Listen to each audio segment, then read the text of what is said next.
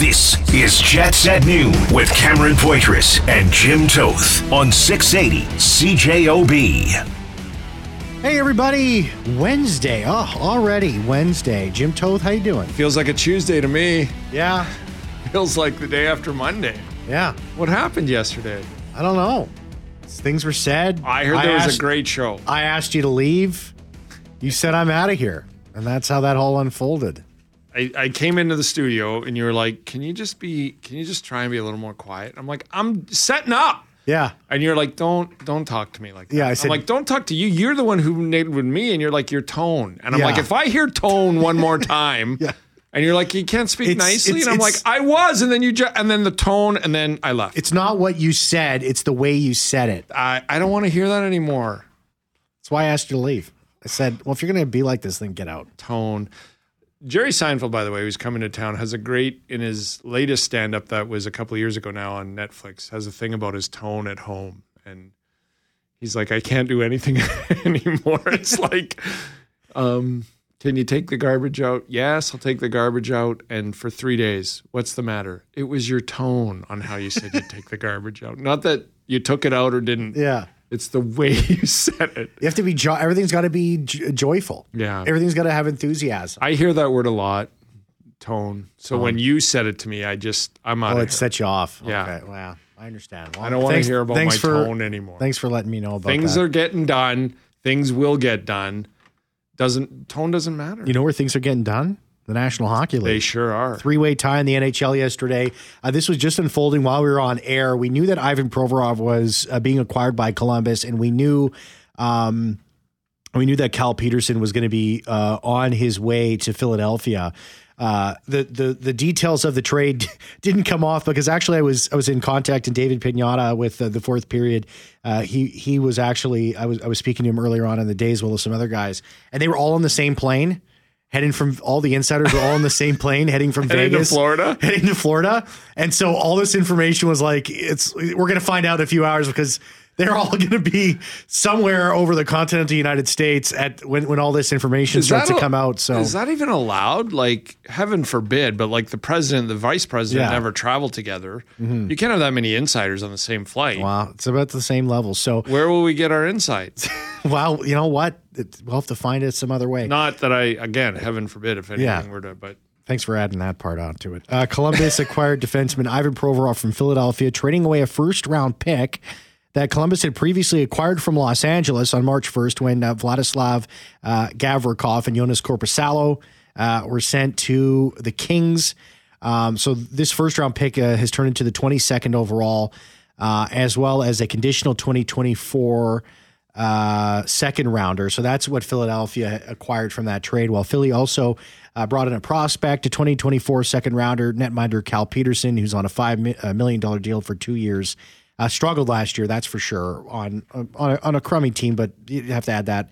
Defenseman Sean Walker, 2 AHL pieces going to Los Angeles, and the Kings retaining 30% of Provorov's salary for about so that's going to be a hit for the next number of years here at $2.025 million. And the question I had when this comes out, does this open up LA as a team they're going to be looking to make a play to bring in a top goaltender like Hellebuyck if and when or if he is going to hit the market and the Winnipeg Jets can't find a way to work something out with their star netminder? Yeah, I mean, the big thing about yesterday's trade, which I thought was pretty good for Philadelphia, is, and the other thing about the talk around Connor Hellebuyck is Carter Hart's now out there. Yeah. And Carter Hart's an RFA. He's got some money, and he's a bona fide number one starting goaltender. I like Carter Hart. I think he's a really good goalie. I think he's been in a terrible situation for the past couple of years. Absolutely. But this muddies the water. To me, this move by Philadelphia yesterday and Columbus and LA tells me what we saw at the trade deadline. All of a sudden, 2 weeks before the deadline or 2 weeks before the start of that deadline, a couple days before it, Nashville starts doing things and Washington started doing things. And to me, that was teams going, look, we've decided to go this route and we don't want to be in the mix of it a week and a half from now where there's all these options flying around and everything. We're going to get ahead of this and get what we want. Yeah. And I thought it was brilliant. Like, look at what Nashville got, right? So I think that's what Philadelphia is doing. I think they got a very good return for Ivan Provorov. And I think that by floating Carter Hart out there, they're getting a jump on everybody who, including maybe the Jets, who are sort of waiting for the Stanley Cup final to start. If they move Hart in the next 2 or 3 days and get what they want for him, it's brilliant. Doesn't this kind of break from tradition? These moves don't usually get made during the Stanley Cup final. Exactly. And I guarantee you, I can't guarantee it because I don't know for a fact, but I promise you this would not happen on a game day. Yeah. So the fact that this happened during the final, but also the fact that it was nowhere near a game day because they're going to do it on an off day. But look, to me, I think that this is a team going, let's look at this market. We're hearing John Gibson's available in Anaheim. Who knows what the Jets are going to do with Connor Hellebuyck? These are we've got to get ahead of this. So let's put Carter Hart out there. We're willing to move him. And then all of a sudden teams are going, I'd love to get Connor Hellebuyck, but I don't know if I can re-sign him, and I haven't had those discussions yet. Should we maybe go the Carter Hart route and have the RFA status for him? And they're like, well, yeah, that's so who knows if teams that are talking to them about Carter Hart, but this whole have actually called Cheveldayoff or not. But I think they have. I think there's a lot of teams not involved in the Stanley Cup final that have begun discussions. And I think it's going to be like the deadline, Cam. It's going to be extremely busy offseason. There's going to be a ton of moves. But I also think what we're seeing is the same philosophy around the deadline. There are teams that you didn't expect to maybe do some things. Yeah. I mean, Provolov, I'm not shocked was traded. No. Carter Hart, I am. Yeah. But when you look at it, it's smart business. Even if you re-sign Carter Hart and you're in the midst of a rebuild, which they are, what's the point to that? What's the point to signing him for 6 years for $6 million? Carter Hart, he's 24. And the first 3 years of it. It's much what Philadelphia did with Johnny Gaudreau. Johnny Gaudreau wanted to be a Flyer. And the Flyers said, why would we pay a guy $9 million, even though we want him, to not help us for the next 2 to 3 years? Carter Hart, 24 years old, right now, very close to a $4 million cap hit. He is an RFA after this year. And the word is that there are deals being worked on to move Carter Hart. And it brings me to the question, Jim, is do the Jets sit on this for the next little bit? Should they be in a position where if they are going to make moves and they can't get this stuff done, and I wonder how much clarity they have on the situation surrounding Pierre-Luc Dubois and Connor Hellebuyck and Blake Wheeler and Mark Scheifele. I would have to think, since they've been eliminated, those conversations had to have happened by now. I think they know. They would have to know the situation here going. They know the numbers of what's going to happen. They know the intention of each of the players and what they want to do. So in general, how it works in my mind. How quickly do they do something if the answers there point towards change is coming and moves are going to be made? Yeah. So, and look at the two teams. Vegas might be very interested in a Connor Hellebuyck. Yeah. Florida will not be. They have Sergei Bobrovsky. Yeah. So then, unless you want to talk specifically to Vegas, you're having conversations. Here's how I know it works in general. I don't know if it worked for the Jets this offseason, but you have your exit meetings and your GM tells you, how are you feeling? Blah, blah, blah. This is what we're thinking, and we'll be in touch with your agent real quick. And they say, yeah, okay. And no player sits there and goes, no, unless you adamantly don't want to be back. Yeah. And any player goes, okay, we'll talk to my agent and, this is what I'll work on this summer and blah, blah, blah, blah, blah. And thanks for everything. And they leave. And then the agent talk happens. So I think the agent talk with Kevin Cheveldayoff and Connor Hellebuyck's agent, Blake Wheeler himself probably, Mark Scheifele's agent and Pierre-Luc Dubois' agent have already happened. Yeah. I think by the second round, Cheveldayoff knows what they want and where they do. And then Cheveldayoff sits down with the brass and says, this is what I think. And I think they've made these decisions. So when Elliot Friedman comes out with the news in the final that Winnipeg is listening, yes, that's to me of going, hey, we're listening. What do you got? What would you be willing to do to get Scheifele, Dubois, and why these discussions in my mind happen is because they know that if Hellebuyck said, look, I'd be interested in returning on an 8-year deal, but or $8 million per, but I want to wait and see what you do. Mm-hmm. The team has to make a decision on that. Yeah. But if he sit here and says, I'll come back depending on what you'll do, but it starts at 10, and then he could have said, I won't wait to see what you're going to do. I will come back, but it starts at 10. These are whatever the conversations were. I think the Jets have decided what they will look at. It doesn't mean they've decided what they're going to do, but they've now said, look, we can't do 10 for him. He said he'll take 7. Are we interested in that? They've made a decision on that. But all those, I think, have happened, and now the work starts. And I think that's what the Flyers have done. Yeah, and you look at the Flyers, you look at LA Kings, who are involved in this trade. They got half-decent net mining from Phoenix Copley over the course of, you got 61 career starts. That's not somebody you're going to completely, drive here. Jonas Corpusalo, he kind of folded in the postseason here. The word is that they're looking to see. Well, they're kind of kicking tires on what they can do with him. It's probably going to cost them $6 or $7 million if they want to re-sign Gavrovic, who they were able to pick up here. But the LA, they have some cap issues. So if they would be involved in a trade, it would be player for player. Philip Deneau, it would be tough to pull a guy like that. He's got a 10-team no move clause. Adrian Kempe, would the LA Kings be willing to move a guy like that for a goaltender like Connor Hellebuyck, a 41 goal scorer on a $5.5 million deal for the next 3.5 years, for the next 3 years? Then you have the Victor Arvidssons, Gabriel Velarde, who could be a part of this move here. But I keep looking at Buffalo, and we got to take a break here. But Buffalo's got $17 million in cap space. Those guys were a netminder away from making the playoffs, and I think being a damn good team in the postseason. I know that they got their guy. I know that they're big on Ukko-Pekka Luukkonen. UPL, as Rob Ray, friend of the show, referred to him as, because I think he was afraid to say his name. Quickly, I do want to say this. The reason I like the fact that Philadelphia is trading Carter Hart now is one name, John Gibson. John Gibson, in my mind, has been a top 5 goaltender in this league for 6 years. What has it gotten them? Mm-hmm.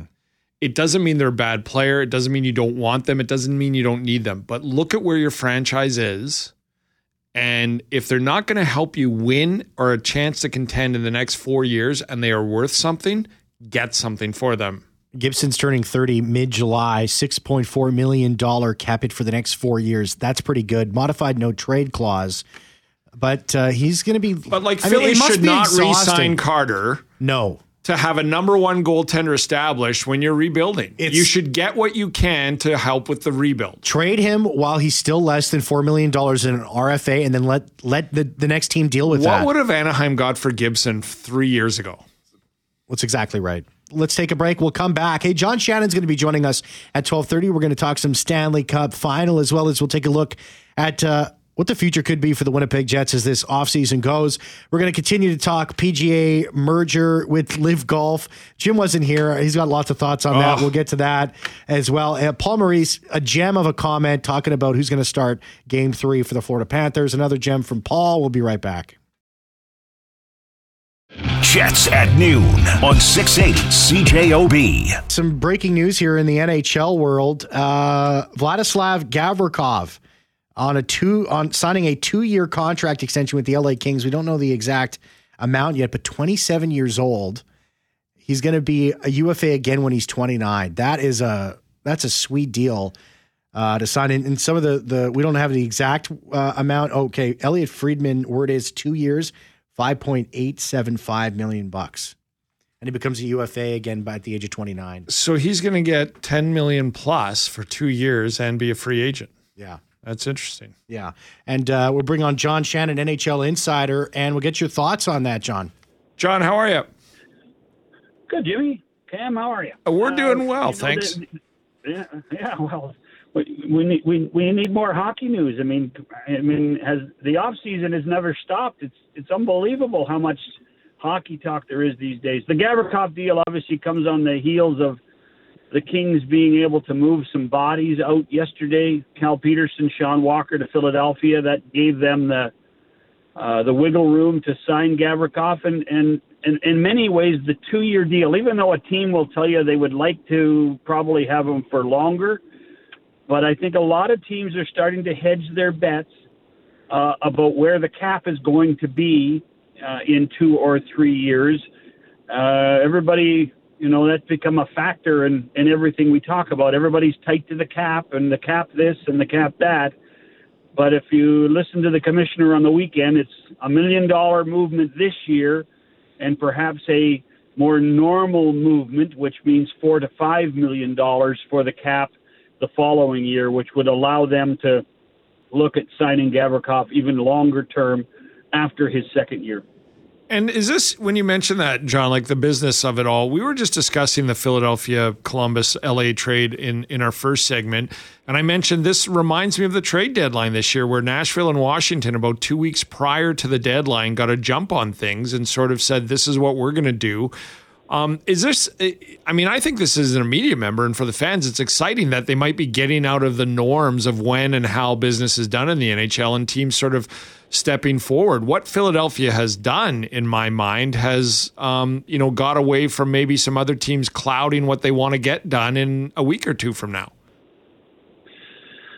Well, if you look at the timing, Jim, I mean, the series, although I don't think it's going to happen now, the series could go as far as the 19th of June, and then we're within a week of the draft. And you combine that with the fact that the commissioner also doesn't really want a lot of non-Stanley Cup final news at this type of year. That's one of the reasons I think that teams have stayed away from doing trades now. But the necessity of these mathematical equations that need to fit and the draft picks that need to be moved and preparations of how to use your drafts kind of necessitates it. And, there's always been this assumption, well, you can't make trades during the playoffs. You can certainly make trades during the playoffs if you're not involved in the playoffs at any level. So this is Daniel Briere doing his first big move as general manager. Rob Blake trying to make sure that the guy that they got from Columbus last year in Gavrikov is a key part of their defense next year. And Columbus getting Ivan Provorov, who's, quite frankly, could be better than Gavrikov, and he's on a controllable contract. So this could be a win-win-win for all three teams. And I'm taking a look at that at the move by Philly. We got this question from a texter, Mike, and you can text us anytime, 204-780-6868. And John, he asked this: do you prefer Philly's loud approach to Carter Hart or Chevy's more discreet approach to shopping Hellebuyck? Oh, well, it might be the difference between playing in Canada and the United States. Yeah. The amount of people that are concerned in Philadelphia about the future of Carter Hart right now is minimal, because you got to worry about what's going on with the Phillies and with what's going on as the Eagles get ready for camp, and what the Sixers are doing when they sign Nick Nurse as coach, versus when the Bombers are in camp, sure, and we're ready for the CFL season, but the lifeblood of Winnipeg right now, we know, is the Winnipeg Jets, and the lifeblood of the Winnipeg Jets is Connor Hellebuyck. So if you think discretion is going to get you a better opportunity to move a player, then you probably have to go with the discreet way. So, yeah, and I would understand that. So what do you think, John? Like we know that the Jets are listening. We know that they're not looking to rebuild. I don't think that's news. What do you think of this summer and what's going to happen? Have these discussions, like, does Kevin Cheveldayoff basically know by now what he wants to do? I think he's got a blueprint of what he wants his roster to look like when they come to camp in mid-September. But at the same time, the discussions are going around the league with money, term, who can help whom. I think we're going to see a lot more of these three-way deals, and those are going to take longer to do because of all the extra communication. So, but I do think that Craig and Kevin and Rick Bowness have had discussions about what the ideal roster should be and what is practical. And as you guys have hinted at, that's not anything that this team wants to share with anybody right now. Is a 1-year deal even an option for Pierre-Luc Dubois, John? Oh, I think everything's on the table. I really do. I think you're pushing off a problem for 12 months, Cam, but how important is let me ask you this. Yeah. As a Jets fan or as Jets management, how important is next year as a single standalone season? And if you can find a way to create something that they started to work on this year, and obviously it didn't go according to Rick Bonus's plan from opening day to the last day of the playoffs. But if you can start to continue to rebuild the culture, then if you buy yourself a year, then that's not a bad thing. Yeah, the player's perspective, there's more money coming into the system a year from now. So why not try to find a way to make it work for 1 year, and then go from there? That's, we're going to start hearing about 1 year deals, 2 year deals, maybe 3 year deals for a lot of the star players as the summer goes on, simply because they believe that there is going to be more money in the system in a few years. Yeah, because John, just answer the question that you asked me there.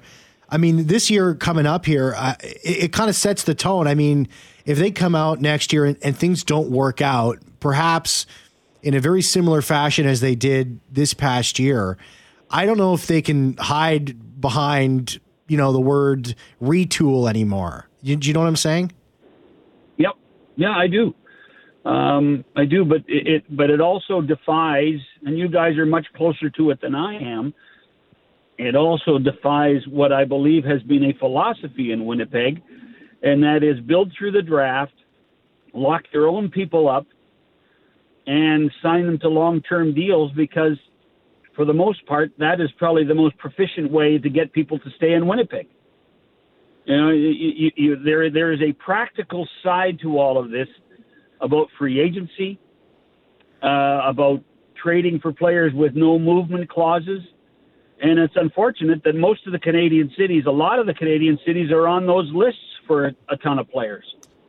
So that's a factor that has to be put in play when you have a Canadian team. So that's why if you can find a way to inch along with a guy like Dubois, it might make more sense than throwing the baby out with the bathwater.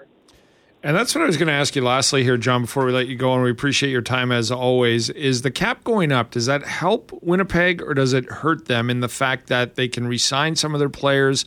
They could spend more money in free agency, but also everybody's going to have more money, and they kind of have to overpay in free agency to get guys to come here. How do you view the cap going up for a market like Winnipeg?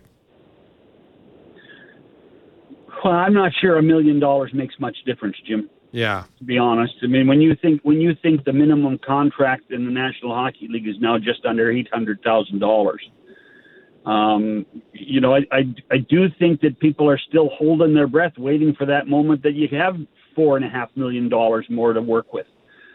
So that's when you guys call me 12 months from now and say who's going to be coming in free agency when they have more money. But and it's funny, I was talking to a general manager of a team last week, and I said, boy, this team's got problems, that team's got problems. And he said, hey, John, we've all got problems. This is not something that is just subject to Winnipeg or subject to Nashville or subject to Columbus. Every team in the league faces the same kind of issues when you have guaranteed contracts and a cap that isn't growing as fast as the players want it to grow. NHL Insider John Shannon with us right now, and just always great to have you on the show, John. You take care, okay?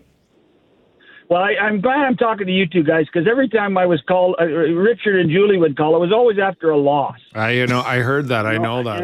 It was always, it was never, John, call us after a 6-3 Jets victory, and we'll have a little, a sip of champagne and enjoy it. I said that negativity. I said that to Richard one morning. I said, the Jets won last night. You should have Shannon on. And he goes, why?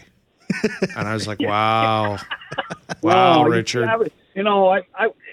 I'm being associated with every Jets loss every time. I think we might have to talk to management about this. I'll have to say something. I'll take it up. John, thanks so much. You take care, okay? Cheers. Awesome, John. Great stuff. Great stuff from John Shannon, as always. And you know what? I have to agree with him. Everything is on the table for the Winnipeg Jets. I mean, do they? Is it? Let's go next year and see what happens. Like, is that even viable? I know some of the fan base think, given the history, that they'll just run it back. And look, they weren't going to run it back last year if something made their team better. Like, we go over this over and over and over again, but just because something didn't happen last year doesn't mean they weren't trying to deal some of those core players to make the team better. But again, I always ask those fans who say that, they're just going to run. Well, would you rather not see Mark Scheifele in a Jets jersey next year? Or would you rather not see him here and have a couple picks? Like, they're not going to trade him for picks. No, that's very clear. They want players. For the people who say, like, and I'm sorry about this, but I hear this a lot on social media, the people who say that, well, they're just avoiding the inevitable. No, they're not. They have Connor Hellebuyck, Nick Ehlers, Josh Morrissey, Adam Lowry. They have all these guys under contract. It's not, name me 5 stars on Philadelphia. Name me 5 superstars. name me 5 60 to 80 point players on Anaheim. Like, they're not in that situation. Mm-hmm. And so, and you're not going to sit down and deal like that 4 core players. You're not going to sit down and deal Scheifele, Dubois, Wheeler, and Connor Hellebuyck and deal Kyle Connor and Nick Ehlers and Josh Morrissey. You're not dealing 7 core players. You're dealing 2 to 3 to augment the 3 to 4 to 5 that you have left, and you make a run again. Yeah. Let's take a break. On the other side, PGA Tour merges with LIV Golf. This has been the most wild story in golf. It must be in its history. I think in sports. It's insane. I couldn't believe it. It showed up it was right before my 9:25 yesterday. I saw that and I went, what? Look, I couldn't believe it. I don't dislike Rory McIlroy at all. He's not my favorite golfer at all. I just like Rory. He's on the tour, and I like watching him. I wanted to give him a hug yesterday. This guy took a beating for the PGA Tour, an absolute beating, and they turned on him. We'll hear from Rory right after this. Jets at noon on 680 CJOB. From where we were a couple of weeks ago to where we are today, I think the future of the PGA Tour looks brighter as a whole, as an entity.